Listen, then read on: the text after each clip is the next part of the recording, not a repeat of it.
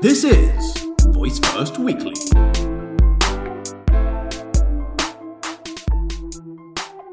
Hello, happy Saturday. I hope you're having a great weekend. Welcome to another episode of Voice First Weekly Flash Briefing. Today's episode is about voice investments and your trash can voice commands. You hear that correctly. Trash can hear your voice commands and open itself.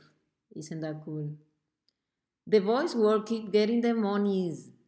Bespoken announced yesterday that it raised $2.4 million in seed funding round. Bespoken is a developer-focused tool we featured as a voice resource a couple of weeks ago in our newsletter that allows you to test and monitor your Alexa skills. They have extensive documentation, and if you are a developer, you know what I'm talking about. That is a rare thing to find in services. Overall, we think it's a great tool. Check our newsletter for our review. Along with Sensible Object, the company that develops Alexa skills for board games, featuring When in Rome, their first game released just like a week ago, also announced recently a similar raise. And Storyline just this week announced like almost $1 million raise. This is all happening in a span of a few weeks. We're seeing investors betting on voice, which comes with no surprise to us. We have been talking about it.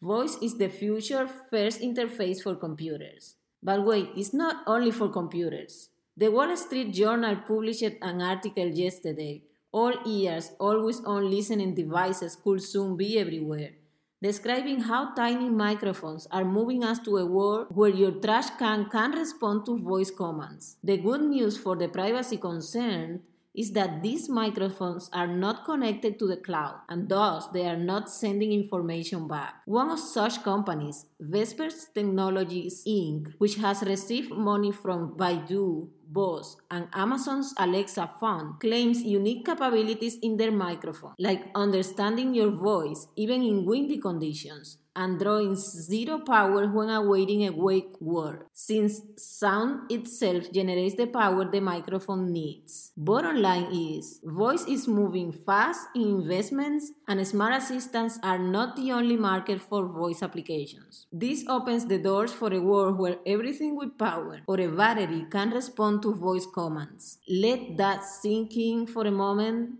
But meanwhile, we'll talk tomorrow. Find the show notes at voicefirstweekly.com/flashbriefing. There you'll find this episode transcript along with the links to the Wall Street Journal article and the link to the announcement of Bespoken funding round. Have a great weekend.